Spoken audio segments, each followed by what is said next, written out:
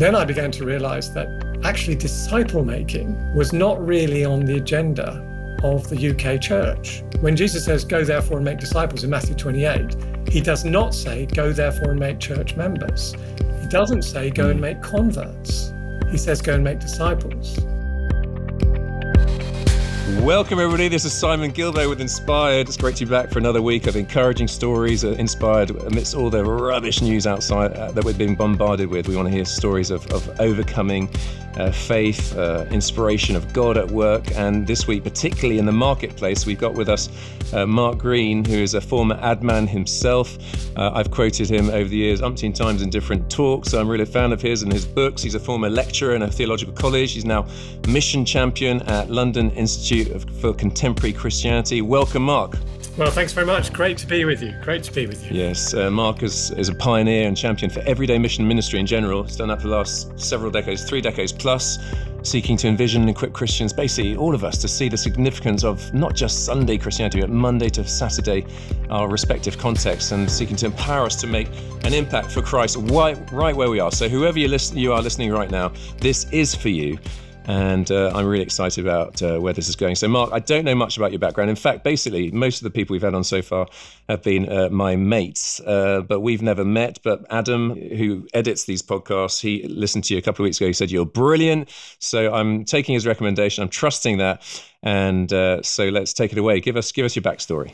Well, this could be the end of your beautiful relationship with Adam, your editor, couldn't it? No. But there you go. So yes, I grew up in North London, the son of a Ukrainian Jewish man, my father, and a Celtic Pict Glaswegian socialist mother who used to go to socialist Sunday school. Her father was fought in the Spanish Civil War. Mm-hmm. So I grew up Jewish, but ish, in the sense that my mother actually wasn't Jewish by birth, but she agreed to bring us up that way and did so very faithfully. Mm-hmm. And then I suppose, you go to school, and when you go to school in England, you hear lots of stuff about Jesus. And I did, and was always sort of interested in, I suppose, what you might call religion in general, in God in particular. And at one point I actually got the part of Jesus in a secondary school play. Uh-huh. And the following year I got the part of God.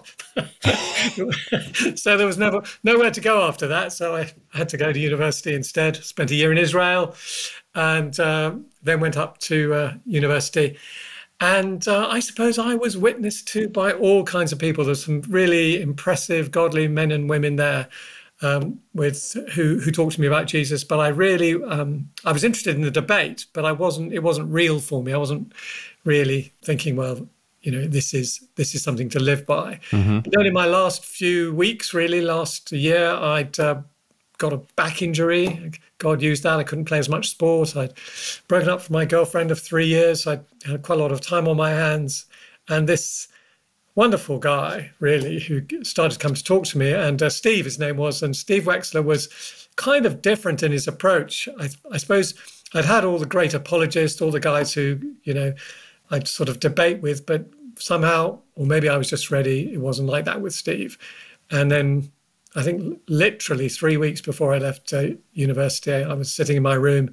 He was the other end of the room, and he said, do you want to receive Jesus and as your Lord and Savior? And I said yes, and I'm sure he prayed a completely kosher prayer, and I said yes to it. But I have to say that at that moment, I don't really think I could have told you that I knew that I was a sinner and that I knew really what I was getting into. I think at that moment, there was a sense that Jesus was the answer. What was the question? Mm-hmm. And if I'm honest, it wasn't particularly, that moment. I look back on it now and I realized there was someone in the room. Right. And it was almost like I was being drawn into God. It was like an embrace. It was a moment of surrender, almost like a kiss, really. Uh-huh. And something happened inside me. A year later, I went through the 4 spiritual laws, one of the tracts that we had at the time, and just to belt and braces, make sure that I knew a bit more then, and I probably understood what I was saying. But it really happened in that room. All right. And was there a noticeable difference in you the next day? I think there was a noticeable difference in me that I could detect. I remember when I was, this is 3 years later, when I was invited to go to America, and my Christian friends were very concerned because I was going to go to New York, which was Babylon on the Hudson, and they thought, particularly in the 80s, and this is not a good place for nice Christian boys or even nice Jewish Christian boys, and I said to my dad, I'm having second thoughts. I think my friends are a little bit concerned that I might, drift away from following Jesus, and he said, "Oh, I didn't know that was so important to you." So I was clearly not doing a great job at that point. Okay. In my own family. So you mentioned Dad. What was the general reaction when you did tell them?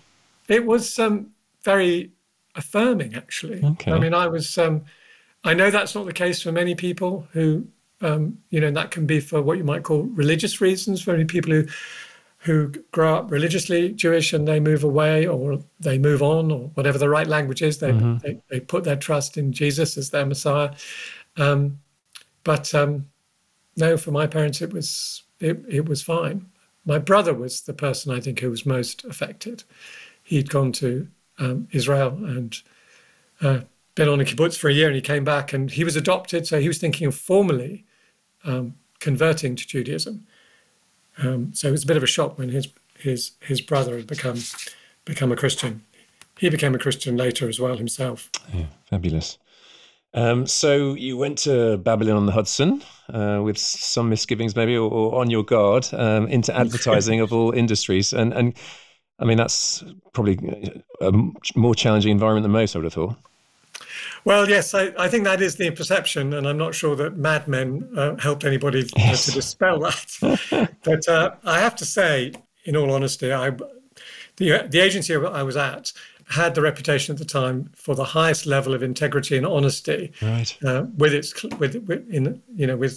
businesses of any in the industry. And you may well say that, well, compared with the rest, you may be okay, but it really was a remarkable culture. Mm-hmm. They had this many strap lines, but they were looking for what they called at the time. You couldn't use this language now, for gentlemen with brains and guts, and you couldn't say now. Yeah, I think actually Ogilvy was highly head of the curve on diversity. I mean, they had the first female board director in an ad agency in London, a woman called Monica Tross. But it was really not at all politically nasty place to work at all. So from that point of view, people talk about toxic environments, and there are many of them, but this wasn't one of them. And have you got any stories from that time of God at work in and through you? Well, yes, I got a few. I mean, what would you like? Would you like healing on the 10th floor of a Madison Avenue advertising agency in the middle of the day? There are stories like that. There are stories of people becoming Christians over time. I was... both somebody working for me and our boss became Christians. I ran a couple of Bible studies in my flat at the time. Lots of people came along. Not everyone became Christians who came along to that. Doesn't usually work that way. So yes, there were lots and lots of things happening. And how can I put this? I think one of the things, was the dynamics. And we've always got to be careful when we talk about our own context. One of the things about advertising, primarily young people, advertising people tend to be very open. They're curious about people, they're creative, and you do quite a lot of traveling with people. You go and see clients, you're in the car for an hour, you're getting on an airplane, you're traveling them for 4 hours to go see a client or something like that. So you actually have lots of moments to get to know people, to have conversations about other things than advertising and so on.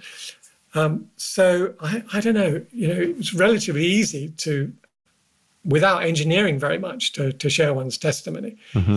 And over time to build trust with people, because that was the dynamics. I think in other contexts, it's not like that.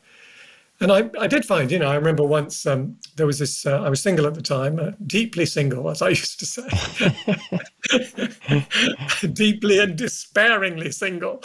And, an Englishman in New York who's a Christian and who's straight, as they would say in those days, if you can't get married, well, you're in trouble. And I failed to do so, not without a great deal of interest. I remember once, interest on my part rather than... No, you sounded good there. Everyone's after you. Me, I got to tell you. So I remember there was this young woman who was working for me, and how can I put this? So she was marginally more beautiful than Naomi Campbell. I mean, and actually she was a lovely, lovely person in every way. But she was not a believer. And, I was desperately praying that she would become one. And one day I remember, driving back from a client, and I had an opportunity to share the gospel with her. I don't think I crowbarred it, but she was not at all interested. And you could tell, there was a kind, you tell an atmosphere in a car, it turns a little bit chilly.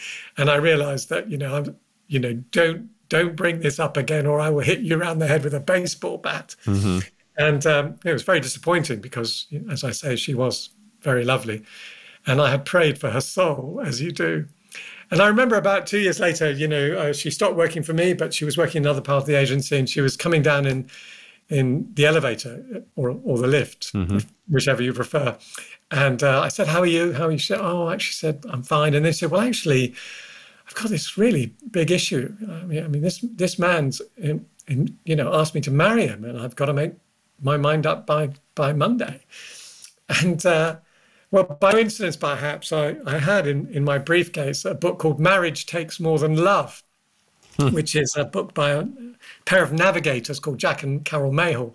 And if you know anything about the navigators as a Christian ministry, you'll know that there's marginally more Bible on the average page of a navigator book than there is on the average page of the Bible. This book was absolutely full of Bible verses and the gospel about the foundation of a good marriage and so on and so forth. Totally the wrong book to give to this New York power executive. So I gave her the book and she took it. And then on Monday, once again, I'm going down, leaving the end of the day, and there she's in the elevator again. I don't think this, it happened once in the previous year, but there she is again, by coincidence, perhaps you might say. And I, she said, she said, a book, it was fantastic. It was just fantastic. It showed me precisely why I shouldn't marry this guy. Wow. And then she said, I wish I had another copy to give him. And I'm thinking, can you imagine? Yeah. Here, honey, here's the book that made me realize you're wrong for me. Enjoy. Anyway, by coincidence, perhaps, another copy in my briefcase. So I gave up. I don't want to be a stereotype. I'm Scottish and Jewish extraction, and this it's costing me a fortune going up and down in this elevator. But so you never know. I don't think she became a Christian, but what I learned from that was, within the body of Christ, we have wisdom for other people when they come to things. I was single. I didn't particularly have, wisdom for how she should choose, someone to marry. And I didn't have, a sound bite in the time it takes to go up and down an elevator for her. Mm-hmm. But I did have this book. And, there's so many instances. The world is craving, people around us are craving for wisdom. And actually, you can see that in, general magazines. You can see that on Twitter. You can see that in various feeds. You can see that in the podcast industry and so on. Thirst for wisdom. Mm. And whilst wisdom isn't everything, but wisdom from above is powerful. Yeah, yeah. And, it's a door. And I have prayed that she will, or will have, because it's, a little bit a while ago now, she will have remembered that when she really needed wisdom for her life to make a big decision, she got it essentially from the Word of God. And that she will come back to that. Mm. So that decade as an ad man it was during that time basically you sort of crystallized the importance of workplace ministry. Did you say that? Well, I don't think I crystallized it at that point. I think what happened was that, I was a very young Christian. I didn't grow up in a Christian background. And I was in this wonderful church. Small, really, by American standards, 120 members, 150, 180 on a Sunday.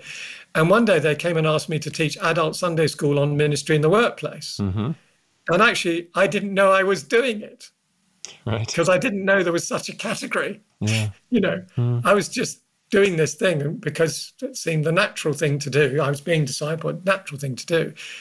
And they said, well, no, you've got something to say. So my roommate bought me a book. And I started to teach this adult Sunday school class, which is one of the great gifts in America, particularly if you become a Christian late in life. You've got to catch up. Yeah. And you can't do it on a 25-minute or a 35-minute sermon every week, So being taught and being able to ask questions, 10 weeks every term was just such a gift. So I taught this class, and what happened was that we would have a sharing time. What are you applying from this, and what are you seeing God do? And after the third week, we had to cap the sharing time at 10 minutes because there were so many stories of people. Suddenly their eyes were opened and they were seeing how God was working through them, and he was working through them in sometimes amazing ways and sometimes just, if you like, ordinary, but nevertheless potent. And I realized through that Sunday school class that, God can work through anyone. Yeah. Anyone, anywhere, any place. But what crystallized it for me, I suppose, to be honest, I was asked by the Navigators to speak at a conference, then by Campus Crusade. And I wasn't really, these were local conferences. This wasn't a national thing. But I suppose people saw something in it. Yeah. And I remember one guy saying to me, one day you need to write a book on this, but not yet, which was really wise. And in the end, I did. I have written a book, or a number, but that one was called Thank God It's Monday, which, by the way, my mother regarded as the best book ever written. And Simon, you know this, my mother was never wrong. But what crystallized it really for me was when I came back to the UK. And I suddenly realized I went to the London School of Theology, which was marvelous. Mm-hmm. And I suddenly looked around and realized no one was talking about this. All right. There had hardly been a book written about workplace ministry. Sir Fred Catherwood and the great Richard Higginson had just produced a book called Call to Account. But, we're talking, needles in a haystack of publishing. Mm-hmm. And virtually, almost no one really would ever say, this is how you could apply this into your workplace, or this is why your particular work matters to God.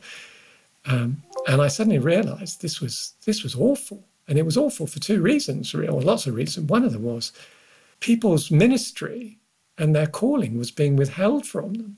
Yeah. And instead of going, to be a waiter or to stack a shelf or to drive a truck or to look after kids or to be an admin or to be a lawyer, thinking, this is important to God.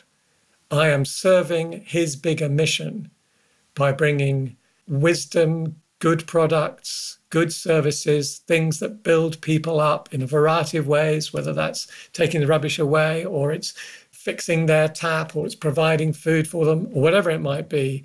And as I do that, I minister grace and love. I rely on God for it and so on. Instead of thinking that, and he can be with me in all of it, you think, as many Christians do, well, if I was really got it right with God, he'd call me to be a pastor or an overseas missionary. I'm really just a second-class Christian, and this doesn't really matter at all.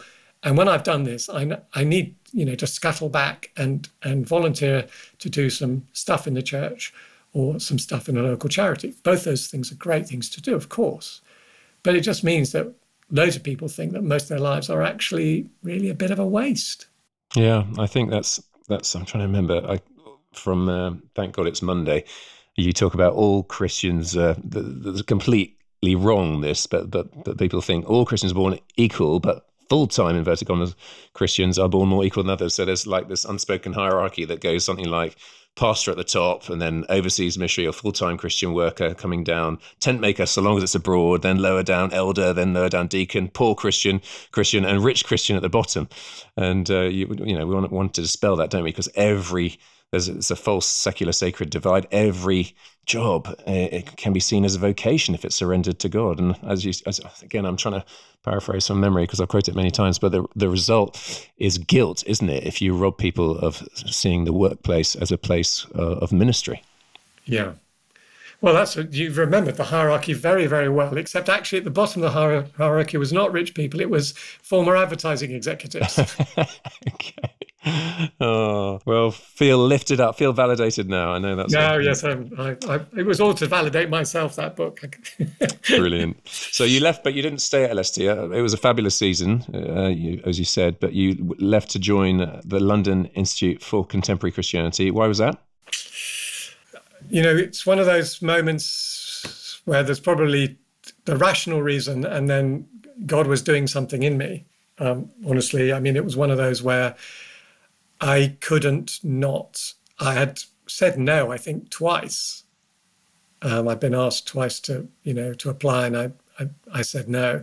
I was very happy at London School of Theology, and that opportunity to input into people who are at that particular college going to all kinds of walks of life, both, if you like, mainstream secular work, so-called, and church-paid work was fantastic.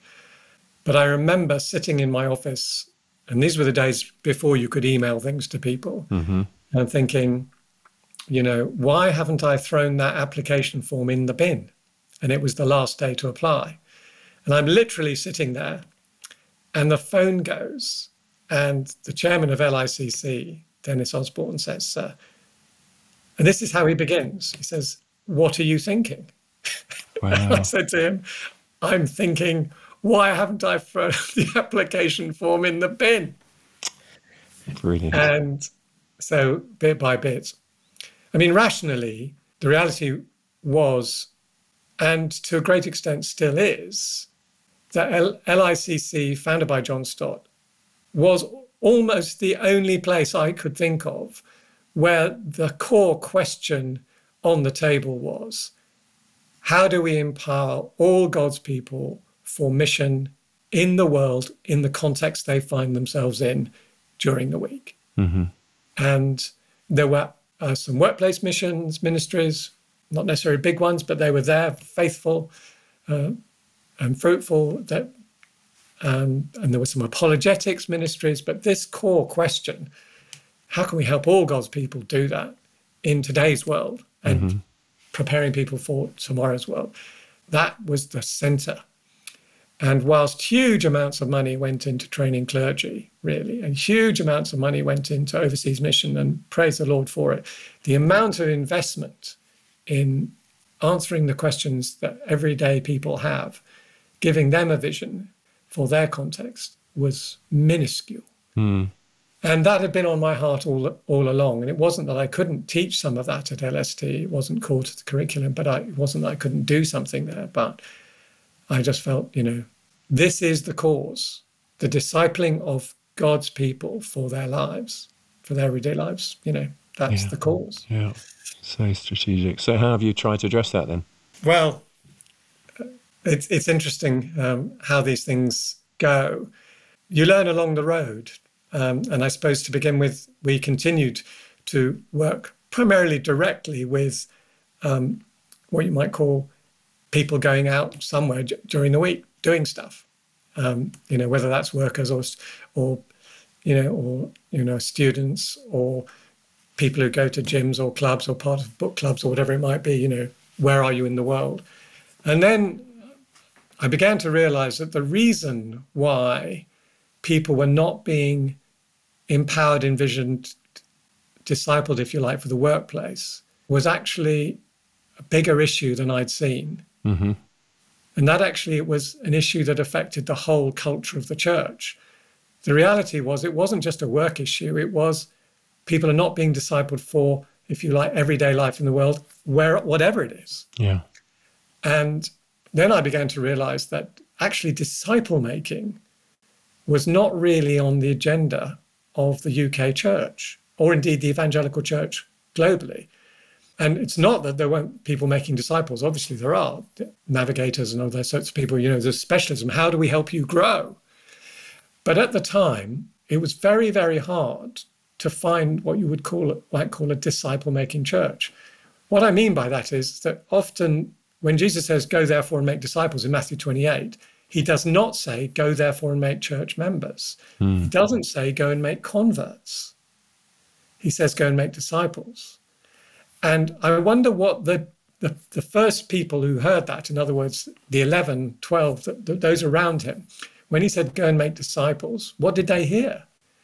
I think what they would have heard was, go and have the kind of relationships with other people that I've had with you. Yeah. And that's what he did. That was his strategy. And what did he do? He ate with them, he walked with them, he taught them, he corrected them, he rebuked them, he trained them to do things, he sent them out, and then he asked them, "How did you get on?" "Well, that kind can only come out by prayer and fasting." He affirms them, "Yes, I saw this happen." He brings he notices their pride, he brings a child to them and so on. And he grows them. That was his strategy. In other words, he starts with 11, starts with 12, ends up with 11, invests heavily in them. Yeah. And so what one realized was the real question was Jesus right?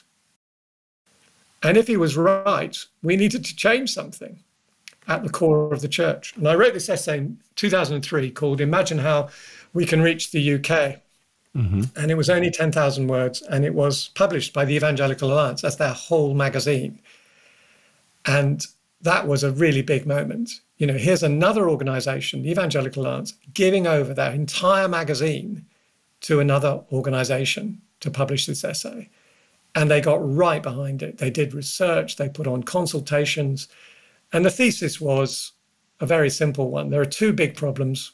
We're not making disciples, and there is the sacred secular divide. That is, we basically think the Sunday stuff is more important than anything else, or the clergy stuff is more important than anything else, would be a simple way. And if we don't create disciple-making communities, then we will never really reach the UK. And what that triggered was the beginning of trying to find out how a local church can go from wherever it might be right now, which might be actually quite healthy in lots and lots of ways, lots of healthy churches in the UK doing quite well, you know, doing Christianity Explored, doing Alpha, seeing some growth, and lots of churches perhaps which are flat in growth but are healthy in other ways. But are they disciple-making places? And we tried to find a disciple-making church. I'm not saying there weren't any back in 2004, 2005, but we talked to a lot of people. I remember talking to Paul Bayes, who at the time, just retiring Bishop of Liverpool. Mm-hmm. And he said he was the convener of the missioners and evangelists of the Church of England. In other words, he knew, you know, all the major evangelists and missioners in the Church of England had a kind of national view. And he said, I can show you preaching churches and teaching churches. I can show you worship churches and social action churches and praying churches and bungee jumping churches. I can show you anything. I can't actually think of a whole life disciple-making church. Mm-hmm. So we had to go find out. And what we did was we went into the field, and this is our method really, go and work with people. We worked with 16 churches and their leaders. We didn't know the answer. They didn't know the answer. Can we figure out how you change this culture? And we learned quite a lot. And that was led by a man called Neil Hudson, absolutely brilliant man. And that's where it began, really. So what we've tried to do is not just to develop material that helps individuals, but helps local churches. And then more recently, we did another load of field work with theological colleges. Because if you don't train the people who train the people, you're always still doing remedial work. Yeah, that's right. Yeah. Tell us about your interactions with CMF.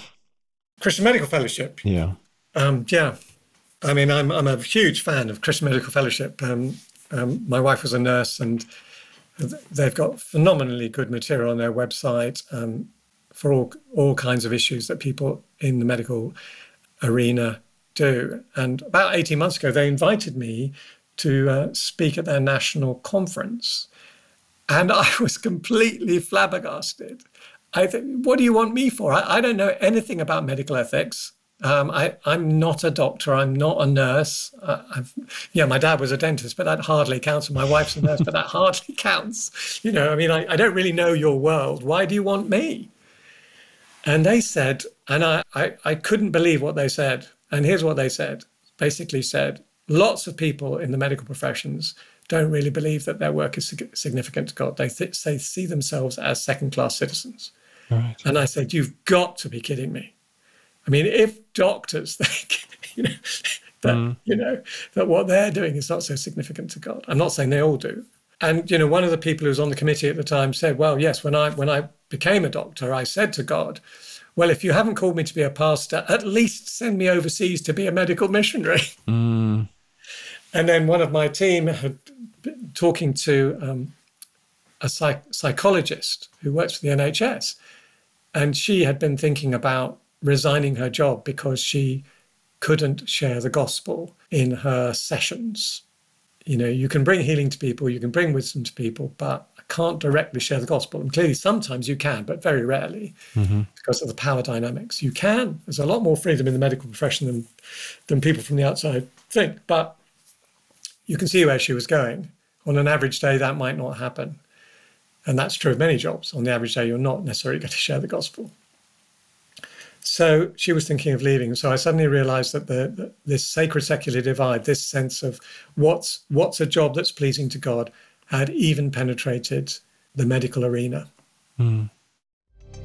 Hey folks, I hope you're enjoying the podcast. I'm loving the response we're getting from across the world. It's just wonderful to see how encouraging and inspiring it is being and hitting the spot. Listen, if you are being blessed by it, I'd love it. Basically, this happens under the auspices of our ministry, Great Lakes Outreach, which works in the poorest and the hungriest country in the world, which is Burundi. We're having an incredible impact in the toughest of circumstances. We want to carry on supporting those local folks doing a great job. So if you wanted to, greatlakesoutreach.org/inspired. You could make a donation there. I'd so appreciate it. Also, it's word of mouth, isn't it? So gossip these podcasts to other people, get them to subscribe, give us a great review. Absolutely wonderful. So grateful to you. So that's greatlakesoutreach.org/inspired. If you want to do a monthly, a couple of quid a month, or a one-off donation, we'd be incredibly grateful. All right, now let's get back to the podcast. So we just talked about medical field, and you're in the advertising agency. Give some stories of people in the workplace and how they've been transformed in terms of being empowered and seeing fruitfulness. Well, and there's scores of these, really. But the transform moment's an interesting one, I think. So here's a story. And I was in a room with 15 men, and I wasn't leading this thing. And it was, there was a guy leading a session, and he asked the question, what are you good at in the Lord at work? And that sounds like a very jargony question. And he was asking it of 15 Southern English people. And so you can imagine that no one said anything.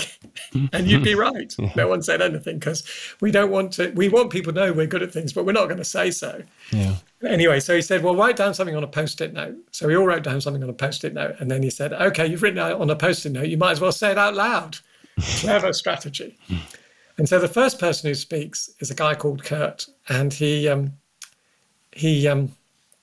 of looking down at the coffee table when he's speaking, and he says, well, I'm Kurt, I'm a policeman, I'm actually in the Armed Protection Squad.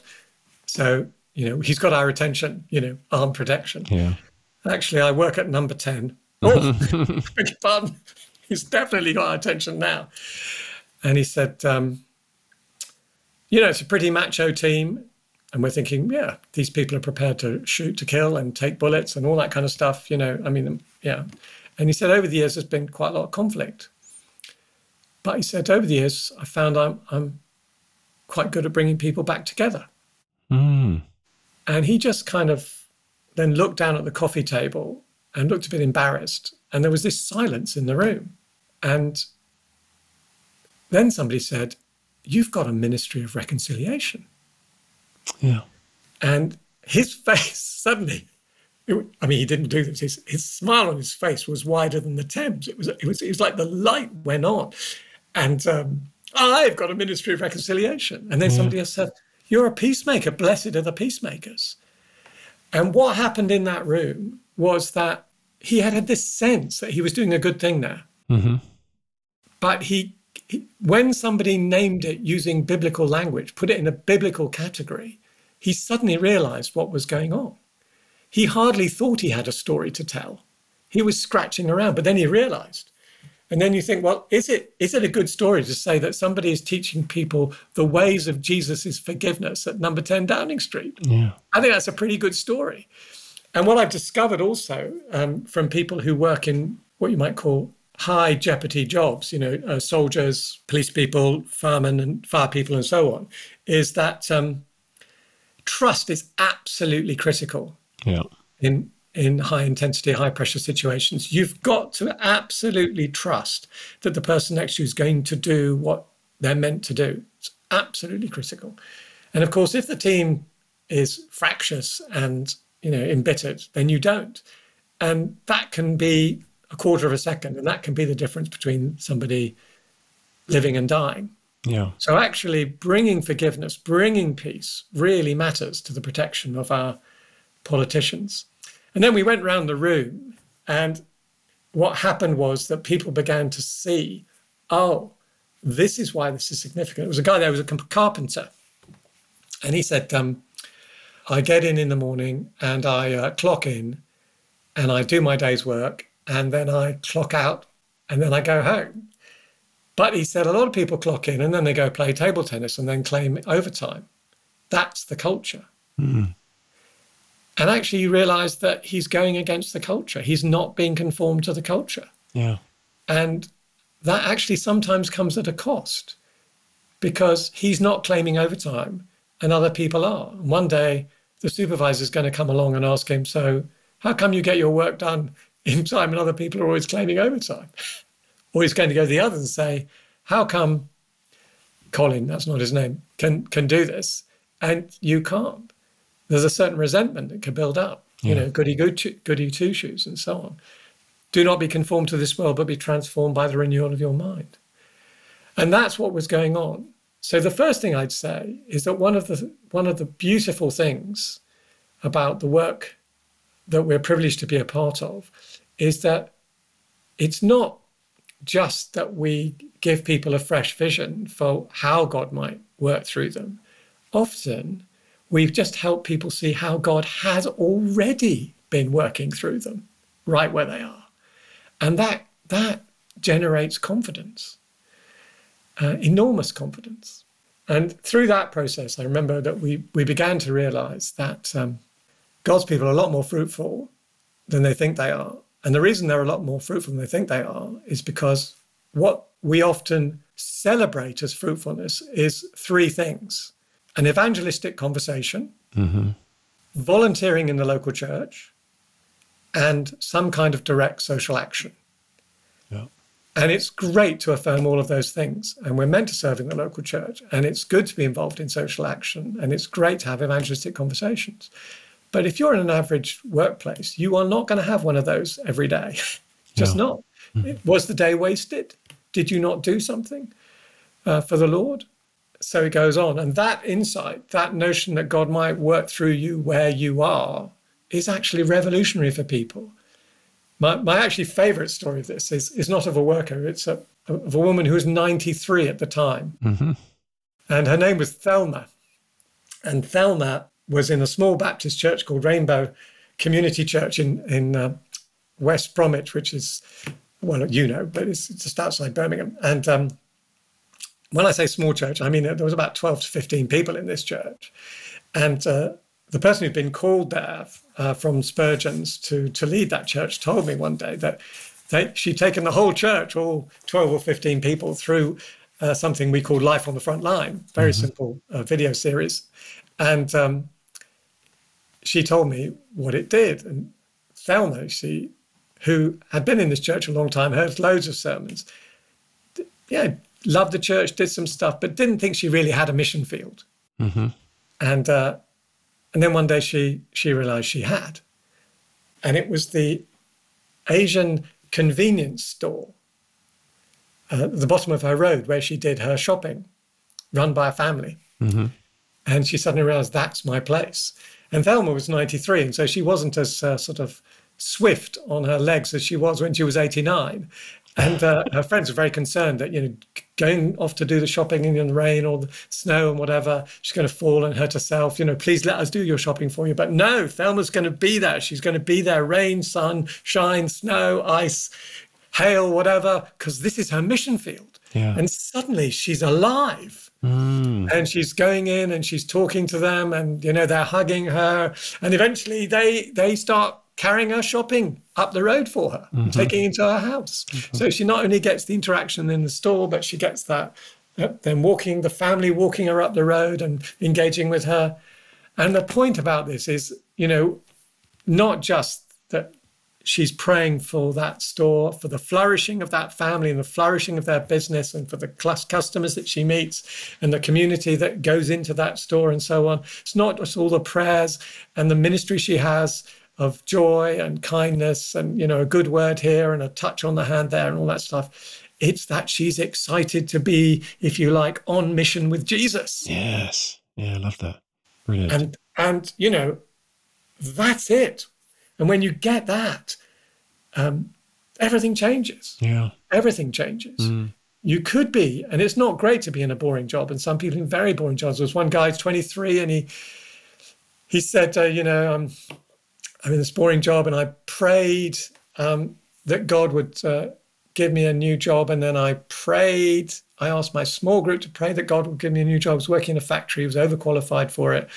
And then I asked the whole church to pray, about 80 people in the church. So everybody's praying that he might get a new job, and God doesn't give him a new job. And it could be all kinds of reasons for that, Well, maybe you should get some interview practice. Maybe if you, didn't have purple hair and 18 nose rings and you were going for a job in a bank, you might have a better chance.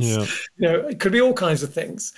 But God hadn't given him a job. And I remember one of my colleagues said to him, he said, so if God hasn't given you a job and you've prayed and your small group has prayed and the whole church has prayed, what does he want you to do there? And then he quotes Jeremiah 29:7. Also, seek the peace and prosperity, the shalom of the city, which you've been sent into exile. Pray for it, for if it prospers, you too will prosper. And the guy suddenly realized, you mean I'm meant to be a blessing there? Yeah. And so that totally transformed him. And he started to get in, 10 minutes early for his shift, began to develop relationships, started to pray for people without them knowing, then pray for people with them knowing. And was his work boring? Yes, but was his day boring? Much less so. And I remember one of my colleagues met him a few years later at Spring Harvest, the big Christian conference. Yeah. And the guy said, I have got a new job now, but I am so grateful for the lessons I learned through that time. Now, I'm not saying it always works out for people, because some people are stuck and it's really, really hard. But I am saying that when we realize that wherever we are at this moment, maybe not tomorrow or even next week, but at this moment, we're called to be a blessing in that place. God, give me eyes to see these people and this situation and this organization through your eyes, please. Yeah. So you developed fruitfulness on the front line. Tell us about briefly the value of the 6 M's. Well, we're trying to help people see what fruitfulness did look like, not just evangelism. So we came up with these 6 M's. We're called to model godly character, and the fruit of the Spirit is love, joy, peace, patience, goodness, faithfulness, gentleness, kindness, self-control. Mm-hmm. Well, that's fruit, that's fruit. Yeah. And then making good work in the power of the Spirit to the glory of God. Well, that's something God wants to see done. That's a good result. Ministering grace and love, isn't that something that God wants to see? That's the third one. The fourth one is molding a culture. We know that he wants us to do, create contexts in which people can flourish more. That's what he does in Eden. That's what we try to do in our home. That's what church leaders do, try to create a context in which people can flourish as whole disciples of Christ. And although that sounds very grand, and you can change a culture of a place by putting a tea light, on the dinner table in the evening, that makes it special. You can, there's all kinds of little things you can do in a church or in a workplace. Bring in chocolate biscuits on Friday at 10:30 and make coffee for people. Small things and then structural things, all kinds of things to shape the culture. Mm-hmm. And then there's being a mouthpiece for truth and justice. And again, that sounds very grand, doesn't it? Is it Tiananmen Square? Is this, is this climate change? Yes, it is those things. But it's also truth and justice is just snuffing out gossip. Yeah. On the school gate, just snuff it out. Or somebody gets the blame for something at work and it's not true. So you go and someone says, it wasn't them. Mm. Or somebody gets the credit and somebody else doesn't. And you do something about it, So these things are sometimes, they begin small. Yeah. And then obviously there is, being a messenger for the gospel. And so we came up with that framework. And what we found is that that's a framework that helps people see, oh, I didn't kill my daughter yesterday. Praise the Lord. I am a patient father, or whatever it might be. I begin to notice. I did pray about that work. And yes, thank you, Lord. Or, 2 years ago, I wouldn't have treated that person after they insulted me in the way that I did. Thank you, Lord, for working in me. Or I managed to suggest to my boss that maybe that might not be the best thing to do, even though up to now I've been very afraid to challenge their decisions about anything. Not that they're necessarily even very fierce. I'm just very fearful, and God has done something to me. I mean, all kinds of ways. That you begin to see that transformation in oneself and record it and share it with people. And that's been hugely liberating for people. Wonderful. And you got a barista there? Oh, yeah. So an example of that would be, say, for example, what would that look like, those 6 M's in the case of a barista? Well, imagine you're a barista and it's, 8 o'clock in the morning and there is there's someone in the queue and they cannot make up their mind. And this queue, by the way, is going out the door and it's raining. They cannot make up their mind whether they want, a macchiato with chocolate sprinkles and almond cordial, or a macchiato with chocolate sprinkles and a hazelnut cordial. And you're just being patient. And a barista, so modeling godly character. And then there's making good work. Well, making good coffee, making sure that you get the coffee into the milk, within a certain period of time, so the chemistry works, and so on and so forth. Making sure if you're making espresso, you get that to the person who's drinking it really quickly, because it's much, much better when it's hot. All the things that you can do like that. Ministering grace and love. You can't have a long conversation with everybody in the queue, but you ask God, so Lord, prompt me, who do I spend the extra 30 seconds with? And not just smile and say, lovely to see you, but ask them a question. Can't do it with everyone. It's not just about writing their name on the side of the cup. Who is that person that I can minister to? Or how, who do I pause when I clean the table and I'm picking up the cups? Who do I pause by and chat to? And then there's molding a culture. We all know that there are, in the shops we go to, that there are people we are pleased to see and who seem to create a good atmosphere, and people, well, it's okay, it's just neutral. And in a coffee shop, you can create a culture by who you are. And then there's truth and justice. Well, who's on the rota? Well, I say, well, Kasha seems to have 3 Sundays in a row. And I know I asked not to do Sundays, but 3 in a row is too much.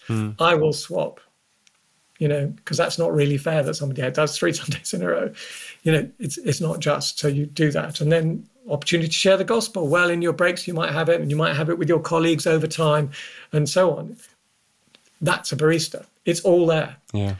And the thing about those 6 M's is why it's encouraging is that everybody gets to do 5 every day. Yeah. Every day you get to model godly character. Every day we do something. We make the bed, we load the dishwasher, whatever. Every day, unless we meet no one, we get to minister grace and love. And if we meet no one, we can send them an email or a text. Yep. Every day we either contribute to a positive culture or we don't. Every day we either tell the truth or we don't. Not every day do we get to share the gospel. Yeah, but all the others we get to do every day. Wonderful. Hey, listen, we've run out of time, but an important question I'd really want to close on, having wanted to ask a number more, is you talk about shaping church culture. Are you encouraged in that? Do you think you've seen that? Well, praise God. Yes, we have. And it's a hard thing to shape a culture. And it takes a long time for a culture to change. It takes about 2 years for a church community to go, we enough of us really want to go this way and we get it.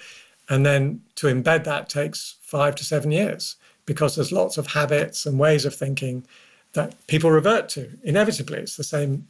It's not just a church thing, it's the same in a business or anything like that, really, or a family. It takes time to change. But now, yes, we can point to local churches of various sizes across the denominations who've not only begun this, not only gone, we really want to, disciple people for all of life, and we're going to, the songs we sing change, the prayers we pray change slightly, what we put on the slides, the visuals behind the slides, it's not all sunsets and nature slides. Be Thou My Vision comes up with a picture of the local estate or the school or the club or the pub or wherever it might be, everything slowly begins to change. Yeah. We celebrate different people. We have people at the front. We interview different people. We make sure we don't just pray for the Sunday school teachers, but also for the teachers. We pray for the children on Backpack Sunday before the the beginning of the year and say, you're princes and princesses of the Lord Jesus going into your school to carry the fragrance of Christ. All the little things begin to change, and then it just becomes obvious. That's how we do things around here. Yeah. We're always trying to help people grow and be Jesus's hands, feet, lips, eyes, where they are. Yeah. Well, listen, Mark, it's been absolutely terrific. I hesitate to do this at the risk of undermining everything you've just said. Could you give me, I hear you do a good imitation of Mr. Bean. I do a good imitation of Mr. Bean, and apparently because naturally I both look like him, and then when I throw my arms in the air, people think that's Mr. Bean, and they've come up to me and said it. But he doesn't. The imitations of Mr. Bean that are Mr. Bean-like involve no words. Oh, shame. Really, you don't need to say anything. You just look slightly pathetic and gormless and throw your arms in the air. All right, so that's what I do. So we can't do that on an audio only podcast. All right, give us one of Sean Connery then. I can't do Sean Connery. That's absolutely. I can't do it. That's the point. I'm not going to do something I can't do. Every time I've tried, it's just awful. Oh dear. I do lots of foreign accents, but you're not allowed to do those anymore. So. Oh dear. Listen. All right. Listen. Just give us a heads up on what would you like to plug, and we'll put it in the blurb. How can people be in touch with you or LICC, whatever? Well, licc.org.uk. Loads of material for students, for young workers, for older workers, for church leaders, theological educators. All kinds of different stuff there. If I were to plug one book, I guess it would be Fruitfulness on the Front Line of mine, because I think that's the one that goes across every age group and every kind of church spirituality. Yeah. Wonderful. Well, thanks so much for your time. I know you're a busy man. I really appreciate it. Guys, I hope you've been inspired and encouraged and stirred and validated in whatever line of work you're currently in.